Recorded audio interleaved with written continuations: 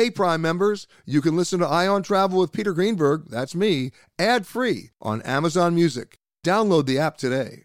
This spring, if you'd rather spend time enjoying your lawn instead of trying to keep it alive, there's good news. TruGreen is the easiest and most affordable way to get a beautiful lawn. All you have to do is water and mow, and they'll do the rest. Weed control, fertilization, aeration, and even some things you might not even think of. They'll do all of it, while you can do literally anything else. With TruGreen, you can have your lawn looking as good as a putting green. That's not hyperbole. TruGreen is the official lawn care treatment provider of the PGA Tour. TruGreen offers a satisfaction guarantee, and they have a verified best price promise, which guarantees you the lowest price with no compromise on quality. You do you. Let TruGreen do your lawn care. Visit TruGreen.com to get the best lawn at the best price with the best people guaranteed.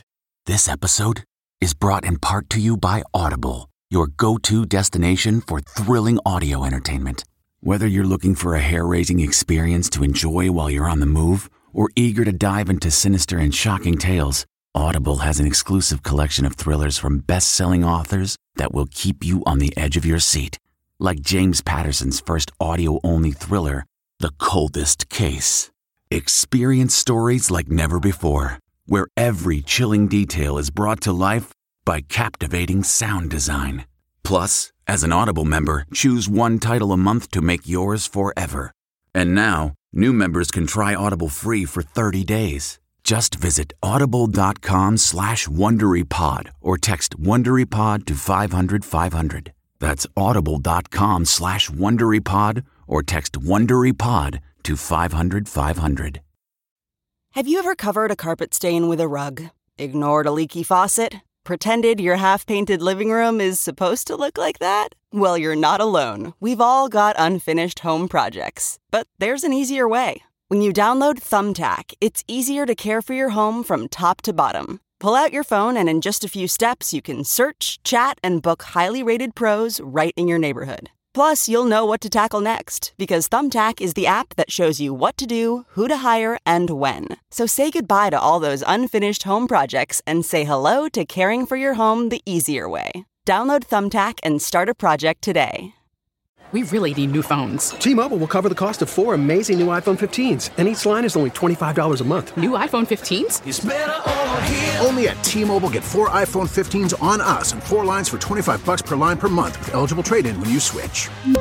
Minimum of 4 lines for $25 per line per month with autopay discount using debit or bank account. $5 more per line without autopay, plus taxes and fees. Phone fee at 24 monthly bill credits for well-qualified customers. Contact us before canceling account to continue bill credits or credit stop and balance on required finance agreement due. $35 per line connection charge applies. See T-Mobile.com. Graduation is a sweet occasion, but finding the perfect gift can be a bitter struggle. MMS.com has a solution. Personalized M&Ms. Just imagine the look on your grad's face when they receive a custom candy creation featuring their school's colors, name, and even their photo printed right on some M&Ms. It's a thoughtful way to celebrate their accomplishments and make the occasion even more special. Visit MMS.com to create your own personalized gifts and party favors for graduations, weddings, birthdays, and more. That's MMS.com. Use code WONDERY to receive 15% off your next order. This episode of Travel Today with Peter Greenberg is brought to you by Audible.com, a leading provider of spoken audio information and entertainment. Listen to audiobooks whenever and wherever you want. Sign up today at www.audiblepodcast.com/travel today to get a free audiobook and 30-day trial. It's time for Peter Greenberg Worldwide with America's #1 travel news journalist.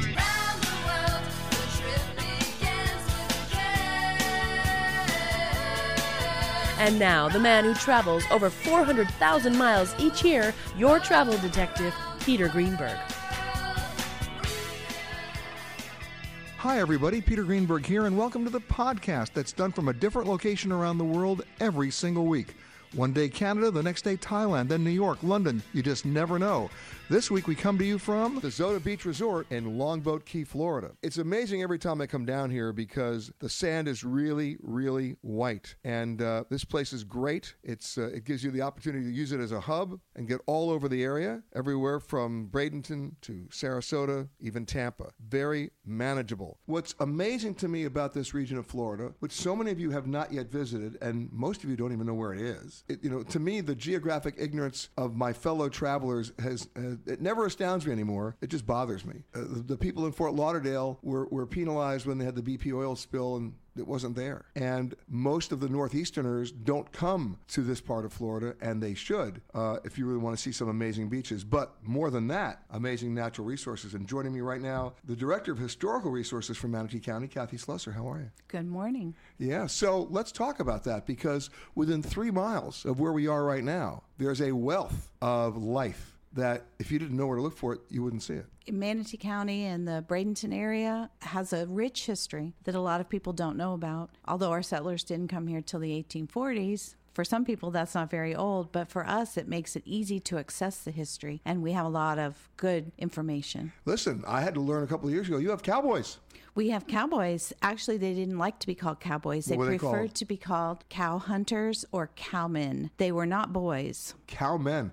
We've never heard. I've never heard that. It doesn't really work well in country music songs either. No, it doesn't. I'm a cowman. No, it doesn't somehow, right? But you have them. Yes. Florida actually was the largest cattle producing state for many years. And Florida kept the Civil War going longer than it should have because it provided beef to the Confederacy. So a lot of people don't realize. And an army moves on its stomach. Yes. A lot of people don't realize how rich our agricultural history is in Florida. Now, you're a Florida native. I am a Florida native. From this region? I grew up in St. Petersburg. Okay, that's close enough. That's close enough. But the history here, the railroad, when we go back to Flagler, people forget. People think of railroads going east to west. They forget. The railroad went north to south along the East Coast, but the residents who lived here mostly used boats. You hear about the prairie schooners out west. Well, they actually used real schooners, and the water was their main source of transportation. The Manatee River was like an interstate for them. And how long did that go? It was from the 1840s when the early settlers arrived all the way up until the end of World War I in the 1910s. People depended on the rivers and the waterways for their main source of transportation. Now, you and I can sit here at this wonderful resort and talk about it, but how do people still see it? It's very easy to see. The Manatee River runs right through the middle of Manatee County. It separates the city of Palmetto from the city of Bradenton, and there are walkways along the river. The community has been very gracious to save the riverfront area for the community, for residents. It's not built up so that you can't have access to it. The Riverwalk in Bradenton is one example of that you can walk a linear park that runs about 5 miles. You can also bike it. You can bike it, you can run it, you can just sit and enjoy it too. Okay, but that's along the side of the river. Can you get in the river? Can you kayak? Can you canoe? Yes, kayaking is one of the greatest sports here in our area. People who come here go to the preserves, as Charlie mentioned, but also getting into the river. There's access from the Riverwalk where you can get into the river and launch your kayak and go up and down. It's actually 22 miles of riverfront. And it's not rough water. Not too rough. When you get to the mouth where it goes into Tampa Bay and Gulf of Mexico, it can be rough, but farther up, for example, Jiggs Landing, you can go up and down the Braden River, which intersects with the Manatee River. It's very nice and calm. When people come here and lucky enough to hear you or you as their guide, as we're talking right now, what's and one of the things I want to talk about when we come back is what's the biggest surprise to them that they're not expecting to see? Because for me, even the word manatee, I asked my friends in New York to describe manatee. They can't do it. They don't know what it is. They don't know what it looks like. And that, let alone the river itself. The one museum that you have that is fascinating to me is the Florida Maritime Museum.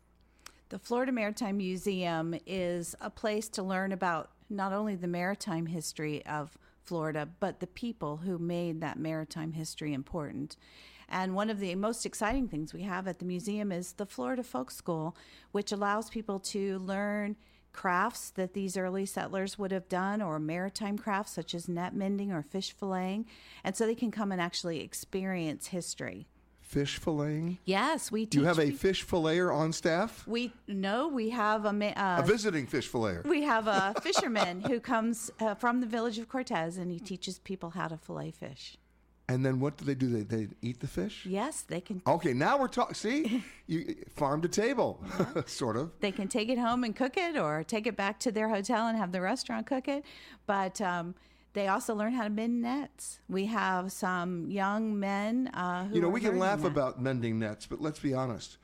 If you don't teach it, it's lost. It's lost, and that's the whole purpose of the folk school, is to teach these crafts that would be lost. Exactly. Now, are there ships involved in the Maritime Museum? There are. There were people who built boats in the village of Cortez, different kinds of boats than we might think of, not the big schooners, but the small fishing boats, the flat-bottom boats. What's interesting to me about the construction techniques of those boats is how they actually got the wood fastened. Mm-hmm. How they actually, what did they use? Screws? Did they use nails? Did they use any metal at all in some cases? Not usually. They would use wooden pegs. Yeah. And they would also steam the wood to bend it to the shape that they needed, so that it didn't even need to be fastened. Exactly. And when you learn about that, I'm always fascinated by construction methods when people had limited resources and limited engineering history, right? I mean, if you take a look at Asian woodworking, if you look at how they made furniture, they don't use nails. Mm-hmm. And yet, how does it stand up, right? It's the same thing with these boats. How did they stay floating? They just were done very intricately and made sure that every piece fit together, so there were no leaks, and worked very hard to do good craftsmanship. No. There were few leaks. Few leaks. Don't you tell me no leaks. Over time, I'm sure there were leaks. Right, that's part of the history. Hey, Joe, we got a leak. There you go. But at that museum, I mean, it's interactive, which is great. Yes. Right?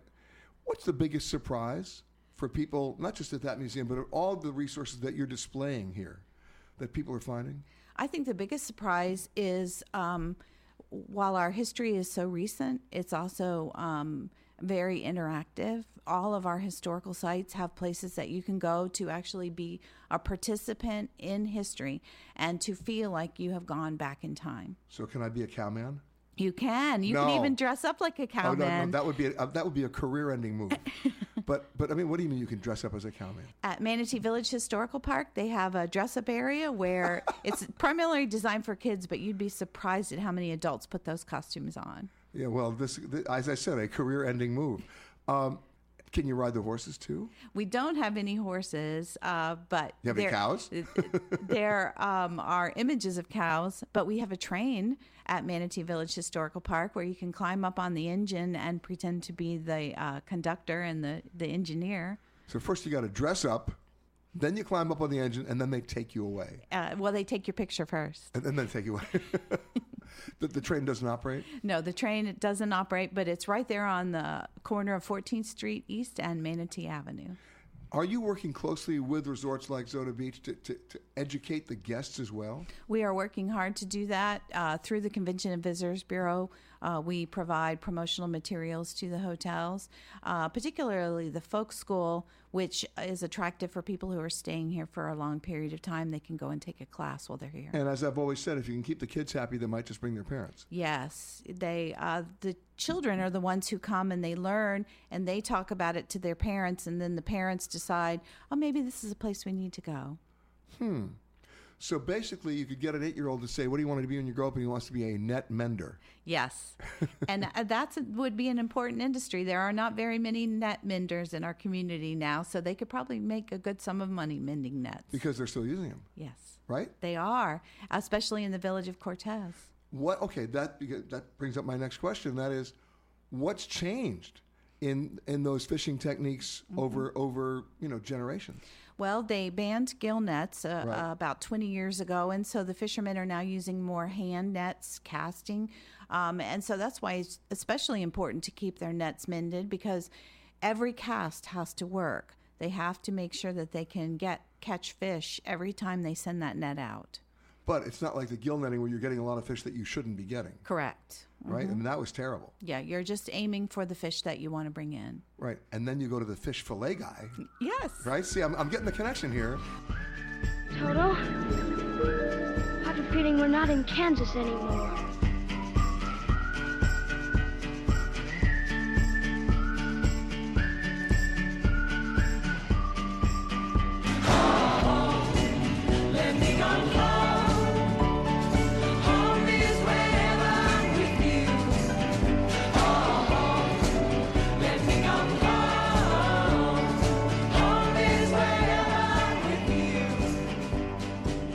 Every time I come to a location, I want to go talk to the locals. What I really want to talk to are the guys who write it, who live it, who know it. And my next guest claims to know that. See, I'm making you so nervous, I know. She's the executive editor and vice president of the Bradenton Herald, which is not far from here. How are you, Joan Crowther? I'm fine. So most of my audience, I'm pretty safe to say, most of my audience doesn't know where we are right now. They're not really familiar with where we are in the Gulf, where we are, where even Bradenton is. Their misfortune. So tell me where we are. We are on the west coast of Florida, and it's beautiful. If you look out the window where we are right now, that's why we live here.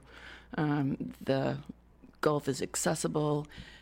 We still have that small town feel, but fortunately for the economy, unfortunately for NIMBYs, a lot of people have moved here and have discovered our little secret. Well, you're one of them. Absolutely. Right? You're a Missouri girl. St. Louis, go Cards. Well, fine. You were doing so well. But you moved here when? Almost 20 years ago. Wow. And how did you discover Bradenton? It was a job. My career brought me here, luckily for me, because no offense to people in Duluth, but I almost went to work in Duluth right before this. So talk about opposites, and I fell in love with this place. And you've seen the growth. Absolutely. It's one of the biggest issues we cover at the Herald. Well, let's talk about that, because even driving in from, I landed in Tampa and drove from Tampa. You could also get here very easily from Sarasota. But on the drive from Tampa, as I got into Bradenton, you're seeing so much growth in terms of the resorts and stuff. And the challenge, of course, is how do you manage that? Because it does affect the environment. Affordable living has been a big challenge. And affordable living, by the way, when we talk about that in a beach resort area, we're not just talking about affordable living for the people who come to visit. We're talking about the people who actually have to live and work here. Right. One of the biggest challenges that the community is faced with is trying to keep our kids here. They love it too, but they've got to be able to afford, to find a place to live and work and enjoy staying here. It's not just a retirement community at all. Right. And then you came down 20 years ago for your job, but then you made a conscious choice to stay. What keeps you here? The beach, the quality of living, the people. This community really cares about each other. You'll find so much in the nonprofit community, and it's just endless what you can do. And, if you just open your eyes, you see all the natural resources around you. Absolutely, yeah. Right? I mean, you're a big fan of some of the preserves. I am. Robinson Preserve is a mile from my front door. It's about 500 acres that the county actually purchased. It was going to be a golf course and I think I'm going to anger some people out there. I think we have enough golf courses. There you go. I really do. Do you know that Norman Cousins, who used to be the editor of the Saturday Evening Post, did a spoof, an April Fool's spoof, right? But it was so good. Everybody believed it, and people went absolutely nuts. They did. And you know what the spoof was? He made up a fictitious congressman who introduced a fictitious law, and the fictitious law was that they were going to eliminate all golf courses. and he was actually responding as the editor of the magazine to this supposed legislation. You have no idea what that created. And how many years ago was this? At least 20. Oh, yeah, that was. Oh, yeah. You said it. 25 years ago, or at least. But the reaction, congressmen are issuing bills against it. Nobody bothered to realize there was no congressman who ever even introduced it. So we're dealing with passion about golf courses. But it's great that they took something that was about to become a golf course and kept it as a preserve. Absolutely, and it's marvelous. Wildlife. You bike, you walk, you climb, and no cars. See, you buried the lead on me. I live on an island with no cars in New York. I do. The only cars we have are fire trucks. And everything else you bike, or you bring a little wagon, or you walk. And that's why that sounds like heaven. And that's a national seashore. Because in those days, back in the 60s, Robert Moses wanted to build highways out there.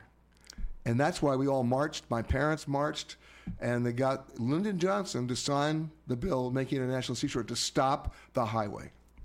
Right? No highways in the Robinson Preserve. None.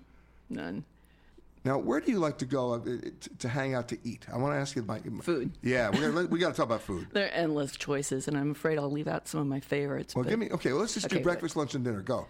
I'm not a big breakfast person. Me too. Okay, let's go right to lunch. Right to lunch. Tide Tables. It has the best grouper bites and fish tacos. Tide Tables. It's right on the edge of Cortez, right before the bridge, on the water, and it's fabulous. It's a family-owned, tiny restaurant, and it's great. Rod and Reel. Well, wait. What are you going to order there? Grouper bites. Thank you. Okay. And then? Rod and Reel. It's I'm already liking you already Florida. because we're talking seafood here. Yeah, it's on the other end of Anna Maria Island. If you want to splurge a bit, Beach Bistro. But wait, let's go back to Rod and Reel. What are we ordering there? Grouper sandwich. Grouper's the local fish, and it's hard to beat. Let's say you're completely OD'd on grouper. What else are you going to order? Crispy fries. You're my kind of girl. Crispy fries. Okay. With a little Pinot Grigio. Oh, see. Okay. Once again, you're bearing the lead. Okay. And then dinner. Dinner for the best seafood, blue marlin at Bradenton Beach. But you're not ordering marlin for dinner, are you? Whatever the local catch is of the day. So it's coming off the day boats. Absolutely. And that's the important thing. Yeah. Wow. It's fresh. Can't beat it. All right. Now, just for those meat eaters out there, is a place you like to go for other kinds of food? Beach Bistro. Maybe can afford to do it once a year, but it has Really? the fabulous steak. If you are continuing on to another Southwest destination, please make sure that you check the monitors inside the terminal for your proper gate and flight information. If you are continuing on with another airline, we really don't care. Charlie Hunsicker joins me now. He's the Parks and Natural Resources Director right here in Manatee County. How are you, sir? I'm very good. And in the interest of full disclosure, I just learned this, a University of Wisconsin grad, so I've got to be nice to this guy. That's right. Go Badgers. Yeah, well, not after a couple of weeks ago. Yeah, we'll watch this on the hockey rink. Well, we've never had a problem with hockey. You bet. We've never had a problem with hockey, and we're pretty good in basketball. But you know what? Let's face it. I know I'm in Florida. I shouldn't say this, but the SEC obsession in football. Okay, Alabama's going to be playing Clemson. Yawn. Yes, I know. Well, you see, there's a lot of Wisconsin natives that come down to Florida to take the summer, take the winter, and we entertain them all. Well, of course. So obviously, alcohol is involved. But forgetting that, Charlie, the bottom line is, what are you doing here? Well, I'm working here to help promote and protect the environment in Manatee County. And it's my role helping the Board of County Commissioners here in Manatee County to take a look at our important coastal areas, identify those places that are going to support our important plants and animals of Florida, and do my best to develop them in a way that everyone can enjoy and we can all benefit from. All right, well, let's get down to specifics. What's your biggest challenge? Biggest challenge here is the population growth that we are going to continue to sustain. Florida is an attractive place. If it's snowing in Madison, it's going to be a great time here in Bradenton. And although I would say it's always a great time in Madison too. Come on, it's true. You're not going to get me off that one. No, I won't. I won't. But with that population growth, there's always a balance. We like to have it. We talk about it in terms of recipe for commerce, recipe for transportation, but a recipe for retreat, passive recreation, and just the opportunities to get out and enjoy nature. And that's what we try to protect and promote. Well, when you come down to this part of Florida, there's resort after resort after resort that people are coming down here, all the snowbirds and stuff. Mm-hmm. But what is their educational level in terms of their awareness of what's needed to be done? Well, the first question we get asked is, where are the alligators? And I'm going to ask it. Come on, Charlie. And from that point, we grow out. But Florida is. Wait, where are the alligators? Well, not out here in Lombo Key. Okay, thank you. Okay, so make sure we're covered on that. All right. If you want to go to Miami and go out to the Everglades, you'll find them. That's right. Yeah. That's correct. And you'll find them up here in Manatee County too, but a little further east than where we are right now. But Florida has an important economy based on tourism, but it also has an important economy based on the way of life that we all enjoy here, and what brings people here to be permanent residents. And so what we have to offer is that type of diversity, both in some of the dynamic things that are happening with business, but we have a great diversity of wildlife here too, and it's our effort to try to get people beyond the alligators and into scrub jays, into some of the things. By the way, even if you include the alligators, which since you brought it up, okay, you're dealing with a lot of development here, Yes. You're dealing with more people coming down, a population, explosion, if you will. Yes. What about the resources, the actual physical resources for the wildlife you're trying to protect? Well, that's part of the recipe we do. We're acquiring some strategic properties that interconnect with each other along our rivers, especially along the coastlines, and giving the habitat that they need in terms of thousands of acres. That's where we're headed, and then developing them in such a way that we don't love those locations to death. We want people to come there and experience them, but we don't want them to trample the area. You bring up a very interesting point, because as I travel around the world and I start talking to people like the mayor of Venice, the mayor of Barcelona, the premier in Bermuda, they're all grappling with over-tourism. They're all grappling with, when can a place be loved too much? Mm-hmm. I mean, how many idiots, I use the word idiot in a nice way, but how many idiots think their goal in life is to go to Pisa and stand next to the tower and kind of pose like they're going to hold it up? Yeah, will you stop with that shot? I know. Right? In Venice, I don't call it the Bridge of Sighs anymore. I call it the Bridge of Thighs. Because there's so many crowds there, right? Yes. And the mayor of Barcelona has actually issued a statement that she's worried about becoming another Venice. So you understand where we are. Yes. How do you manage growth here? Well, we in the natural resources side, even Denali has an overcrowding situation from time to time up there in Alaska. Of course, especially in the summer. Yeah. But when we put our preserves together, we make an effort to set aside the lands that you can walk through peacefully, but the parking lots and the activity centers are out at the edges, and so the internal part of many of our preserves are places you can get away and maybe not see a person, or not see a road for 3 or 4 miles in some of the locations that we sponsor. And you have the personnel resources there to actually be very helpful to show us what we're actually seeing. That's right. We have an outreach education program here that is, again, designed to help the folks from Wisconsin coming down, and I'm not going to be biased, Ohio, Indiana. We're the I-75 corridor that seems to attract the Midwest here, whereas the east coast of Florida pulls down folks that can travel easily here from I-95. From New York, of course. So when we talk to our Midwesterners, we want to make sure that they understand that we're in a subtropical environment, that with a growing season that's almost year-round, we're constantly battling plants and animals that are not endemic to Florida, but can easily take root and take over. And you have to watch that very carefully. Yes, we do. A lot of people say, well, it's green, it's good, but for us, it's the type of green that makes it important. And how do you actually work closely with the resorts and the hotels to educate their guests? Because one of the biggest problems I see around the world where you're dealing with resorts is people come down and they never leave the resorts, right? They're just which is fine for the resorts, and if you just want to veg by the pool. But how do you get them out so they can actually see this incredible environment around them? Well, our Manatee Chamber and the Convention Visitors Bureau do a good job about moving information to each of the hotels that we have.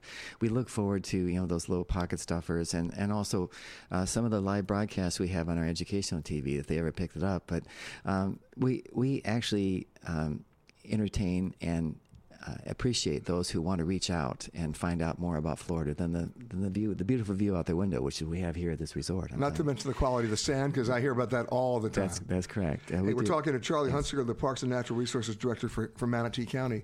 What's the biggest surprise when you do get them out of the resort?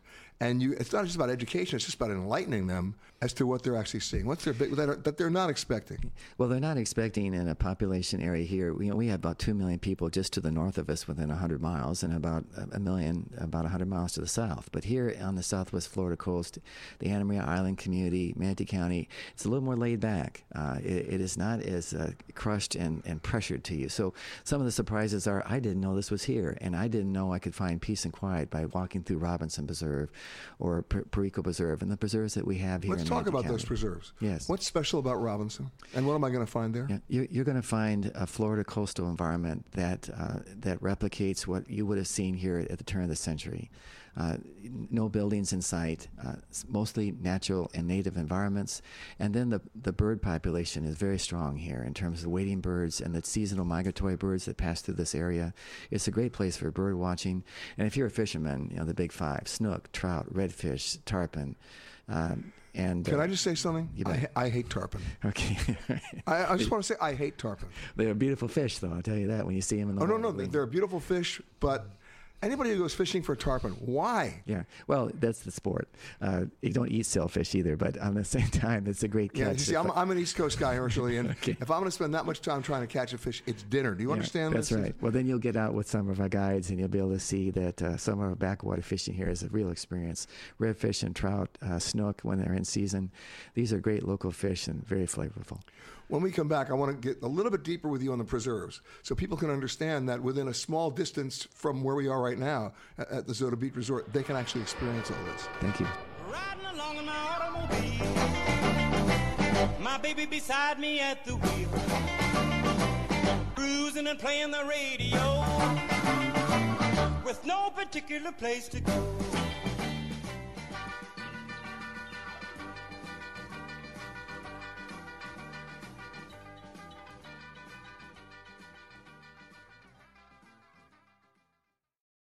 Audible.com has more than 150,000 titles and virtually every genre. So check it out for yourself. Sign up today at www.audiblepodcast.com/travel today to get a free audiobook and 30-day trial. My next guest, originally from Michigan, but she's been in the Tampa area since 1977, so let's call her a local. I think we can do that. Right? Yes, you can. I can. She's the director of the Anna Maria Island Turtle Watch and Shorebird Monitoring Program. Say that 3 times fast. Susie Fox, how are you? I'm very good, thank you. So, first of all, let's get a sense of place here from where we are right now. Where is Anna Maria Island? Well, south end of Tampa Bay, and inland is the city of Bradenton. So we're 12 kilometers long, just across the bridge from Bradenton Beach. So you're accessible. Mm-hmm. But what makes it so special? Sea turtle nesting, shorebird nesting. Let's talk about, when you say shorebirds, I grew up on an island, we have, of course, the seagulls, we have the herons, we have some endangered species as well, right? Mm-hmm. Mm-hmm. What are your challenges there in terms of the shorebirds that we may not know about but need to know about? Well, sharing the beach. We have a huge population of visitors that come in. We have a lot of residents. We have to educate them on how they can share the beach 24 hours a day. The birds rest on the beach. They migrate through from way up north, and they have to go another 1,000 miles south. So we have to teach them and educate them. And so you're a waypoint. We are, absolutely. The main thing is that I think people would like to clear the beaches of everything, and you can't. We have to. The challenge is to have them both on the beach. Well, wait a second. The birds own the beach. It's their beach. Yes, they do. And it's interesting because out here you can see people walking on the beach in the morning, jogging on the beach. They can go right through the center of where the birds are resting. The birds move aside quietly, and the people are very mindful of it. What are the threatened birds? That nest on our beach is black skimmers, least terns, oyster catchers. Okay, let's go one by one. Mm-hmm. How long have the oyster catchers been around? A long time. A long, long time. The first year that I was in Turtle Watch, 1990, I was a volunteer for the program then. We had our first nest, and they had 2 chicks, and we called them the North End Chicks. They were just darling to watch grow up. Has their population increased? They winter here. We have a population of about 50 of them that winter here, and I'm not certain where they come from because I haven't traced the bands on them, but a lot of them are banded. They are? Mm-hmm. So you can track them? Yes, we can. Wow. So when you take people to the island, I'm assuming that you can, mm-hmm. What are you showing them in a way that they can actually take from that and learn from it? Well, we do give nesting beach tours. We give them for the sea turtles and the shorebirds. The idea is to educate them on the main thing. Don't rush into a crowd of resting birds on the ground. That's the main thing that we have to teach them. They are resting, feeding, maybe resting up to go back and nest. So never rush into a bunch of birds sitting on the ground. They need to rest. Tell that especially to the children who like to want to play with the birds. We do. Now, you talk about turtle nesting. One of the most incredible experiences of my life was on the coast of Tamarinda in Costa Rica with those leatherneck, prehistoric, if you will, sea turtles that will crawl up onto the beach to lay their eggs at like 2 o'clock in the morning. And you're out there with an infrared camera watching this amazing experience unfold in front of you. And it's just, I wish everybody could see it. It is so remarkable. different kind of turtles here, though. They are mostly what nests here is loggerheads. We do have occasional greens. We had 5 last year, which is a high number for us. 488 nests on this island, which is more than we've ever seen. And we tell everybody that the reason that's happening is that we're educating the people, and you all out there, the visitors and the residents, are making it work. And the thing is, the biggest problem when we were volunteering in Costa Rica is poaching. Not so much here. Here it's lighting. Everybody wants to light their homes along the Gulf side. And everybody's saying, please don't do that during the nesting However, season. there is sea turtle friendly bulbs and sea turtle friendly fixtures that are available for every single structure on the beach. Okay, I have to ask, what is a sea turtle friendly bulb? It's an amber color. It's LED lighting, and it's a par 20 or a par 19 bulb. I have one on my front porch that gives more than enough light. So if you see a sea turtle wearing sunglasses, you know they're not putting the right lights Probably on. don't have the right lights. Okay. So we tell people when they're on the beach at night, in some, I've heard that people no flashlights. Clear the beach, but it's safe on our beach at night for sea turtles and for people. One thing is no flashlights. Don't use your phone lights. Keep that sea turtle friendly. If you're visiting a place, an establishment, a hotel. Can you keep people from whipping out that cell phone and taking that photo with a flash? We educate. I brought a bunch of education materials for you and your staff to look at that we use. That's great. Mm-hmm. And when people actually get out there and follow the rules and appreciate the space, right? What do they learn? They learn to fall in love with the sea turtle and fall in love with Bradenton and Anna Maria Island.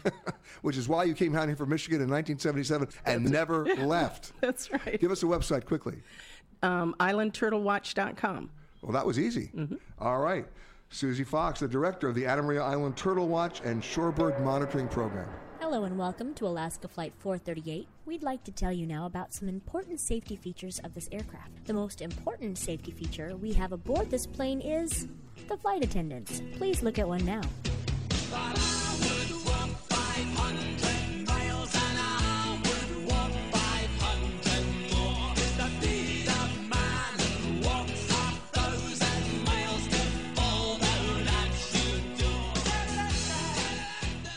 You know, I have a rule whenever I travel, and I imposed this rule many, many years ago because it just made sense, and that is people try to do too much when they travel.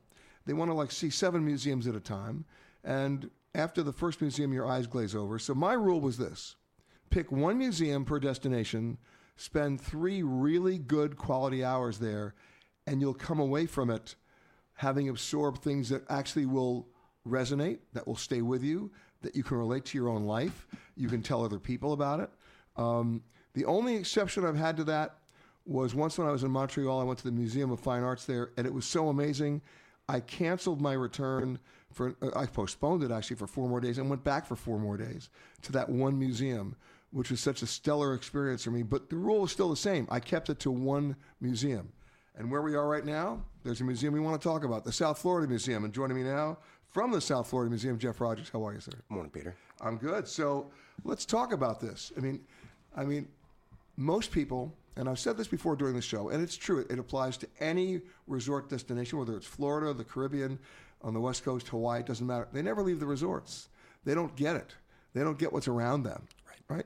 So tell me about why they want to leave the Zoto Beach Resort, if only for 3 hours, to go to the South Florida Museum. You know, there comes a time when you have to get away from the sun and the sand, and there is more to do in any place that you're at. The beaches are beautiful. That's why people want to come here. Right. South Florida Museum is a great way to spend an afternoon, and let's face it, it does rain, it does get cold. In fact, we've got some of that coming our way right now. So you might have planned to be at the beach the whole time you're here, but the best laid plans. So you've got a museum as a backup. Okay, but why your museum?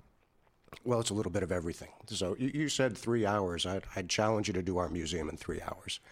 We've got a world-class digital planetarium. I didn't say I was going to do the whole museum. Okay, well. And by the way, you started at the Hayden Planetarium. I did. Yeah, I was there for a number of years. I was a in small New York. little dumpy place in Manhattan. Well, you know, and I worked there for 10 years, and I didn't get to see everything. So 4 days is a good trip through a museum. 10 years, I couldn't make it through that place.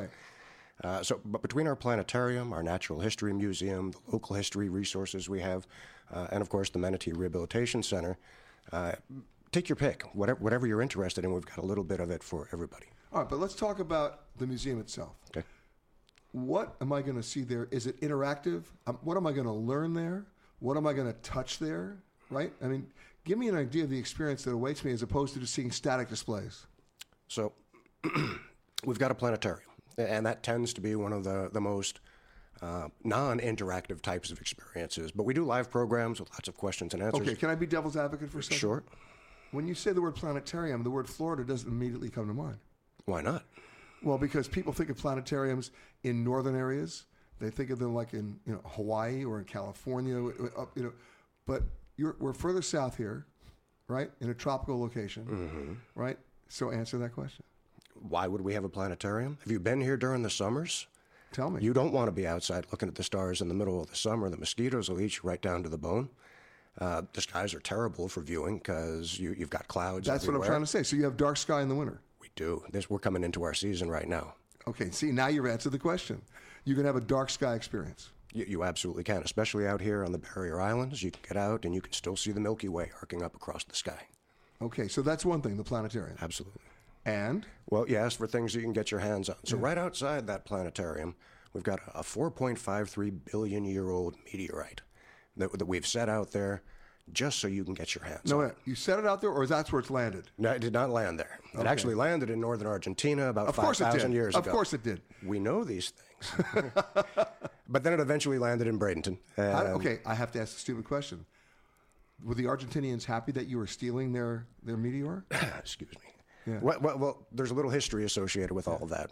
We didn't go to Argentina to take the meteorite. In fact, it was the Spanish, when the conquistadors were making their way through. They brought it to Florida? They brought it back to Cuba, and it made its way back to Spain. They had found that the indigenous peoples had access to iron weapons when they were coming through. And of course, the Spanish did not want them to have those iron weapons. So they systematically went about collecting all of the iron they could find. They didn't know they were collecting meteorite at the time. They were collecting raw materials for weapons. And what turned out to happen was we ended up with one of the greatest collections of a single meteorite in the world because it was collected so thoroughly. And it wasn't used for weapons? Not after the Spanish got their hands on it. It went to private collections and museums and just storehouses. So one day you woke up and it showed up from Cuba? Well, a board member of ours was able to get his hands was minding on his own two business. Of these. Yes. A box showed up at the museum. See, I knew it. Okay. With no forewarning. I did not know this thing was coming, and it was not a big box. It was only about the size of a small microwave. But inside of it was a 140-pound meteorite. My back. Did you know what it was when you opened it? Well, as soon as I opened it, I did. But first I had to unwrench my back because I reached down to pick up this small and you box. couldn't lift it. And I said, what is in this box? It was so dense. It was so dense. Iron and nickel. Wow. Yeah, it's a fantastic piece. And how do you display it now? Sit right out on top of a table with instructions to please touch this thing, to please touch this 4.53 billion year old piece of your universe. Wow. Now that's an interactive experience. That puts you in touch with things. And most places won't let you touch and their here fancy we are meteorites. In Longboat. Who knew? Who knew? Wow. But the story of how it got here is even better. Oh, that's the beautiful thing about museums. Everything we have has stories upon stories upon stories associated with them. We're talking to Jeff Rogers from the South Florida Museum, not far from here. No, it took me 20 minutes to get here this morning. Exactly. The biggest surprise, other than the meteorite? The manatees. I mean, I have to say the manatees. When I was getting ready to move to Florida 15 years ago, friends at the museum said, wow, you're going to get to see manatees. And I said, and you said, what's that? I said, I'm going to get to see what now? I had no idea what a manatee was. I was a New Yorker. And you cannot help but to fall in love with them. And there are very few places where you can see them up close as we can at our place. So people come from around the world. They want to see manatees, and we don't disappoint. Hello? This is your captain speaking. There is absolutely no cause for alarm. Get your motor running. Head out on the highway. Looking for adventure. My next guest, I'm already a fan because he comes from a location that I'm a big fan of. And most Americans don't know it and don't appreciate it. And in fact, most of the people who even live there are always apologizing for it when they shouldn't. It's Halifax, Nova Scotia. And his name is Sean Murphy. How are you, sir? I'm good, sir. Thank you. But you're not from Halifax anymore because you're living here. I think Halifax keeps a little piece of you, but I've been living on Anna Maria Island for the last 40 years. And you own a place there called the Beach Bistro. Beach Bistro restaurant. You know, one of the things that I think you brought with you from Canada is a love of the environment. And if you go to Halifax and up to Cape Breton, it's just such an amazing place. Most Americans forget that's where the Titanic was heading when it hit the iceberg. That's right. Most people forget that Halifax was the place where we launched all the major convoys during World War II to go across the North Atlantic.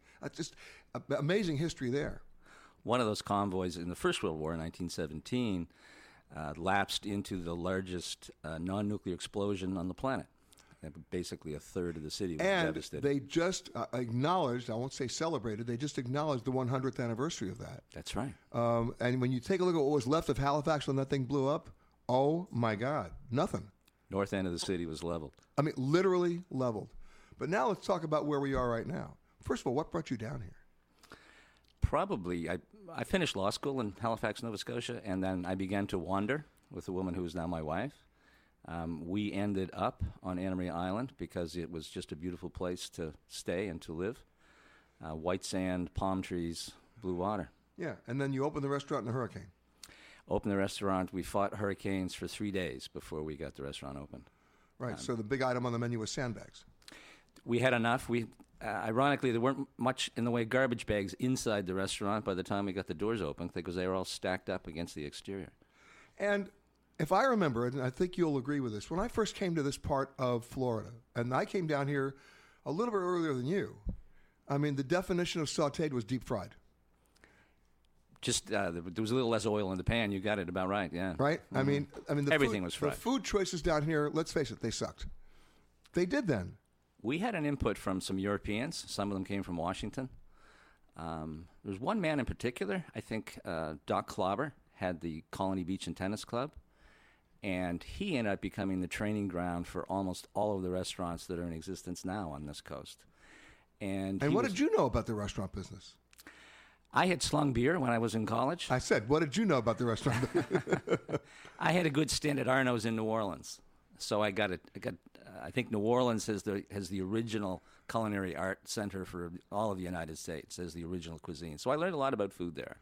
But down here, you also learned a lot about the environment. It's impossible to live this close to, water and wind that can turn traitors on you without becoming exposed to that. So what have you done on your menu, right, that is respective of that, or respectful of that? And also, what are you doing to give back? First, I think what we try to accomplish is, and it's maybe the simplest way for me to go at presenting a meal to a patron, is we try to make it perfect. If you strive for perfection, you achieve a good degree of excellence a good part of the time. That requires a couple of elements. If you always buy the best stuff that you can find, and you put together the best team, then that takes you as close as you can get to some sort of perfection. But when you first came down here, sourcing wasn't easy. Now it is.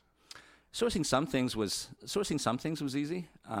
We had some elements of our menu were influenced by Nova Scotia. So Shocked. Fresh Nova Scotia lobster. We had the best smoked salmon anywhere. And the rules in Nova Scotia, where I grew up. Is your salmon still coming from there? We lost the person who was delivering that salmon, so the family retired.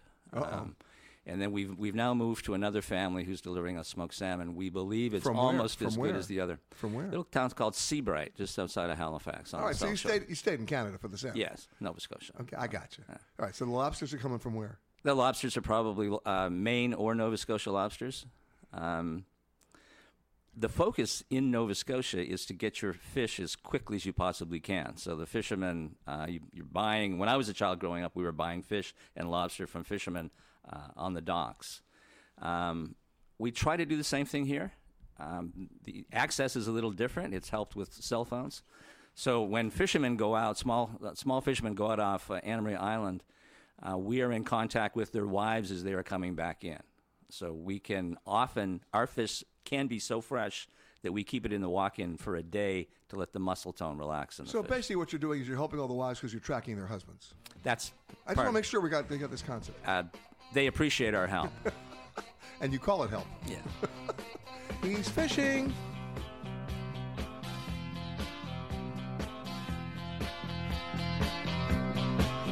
You've been listening to Peter Greenberg Worldwide. Catch us each week as we broadcast from a new location somewhere around the world.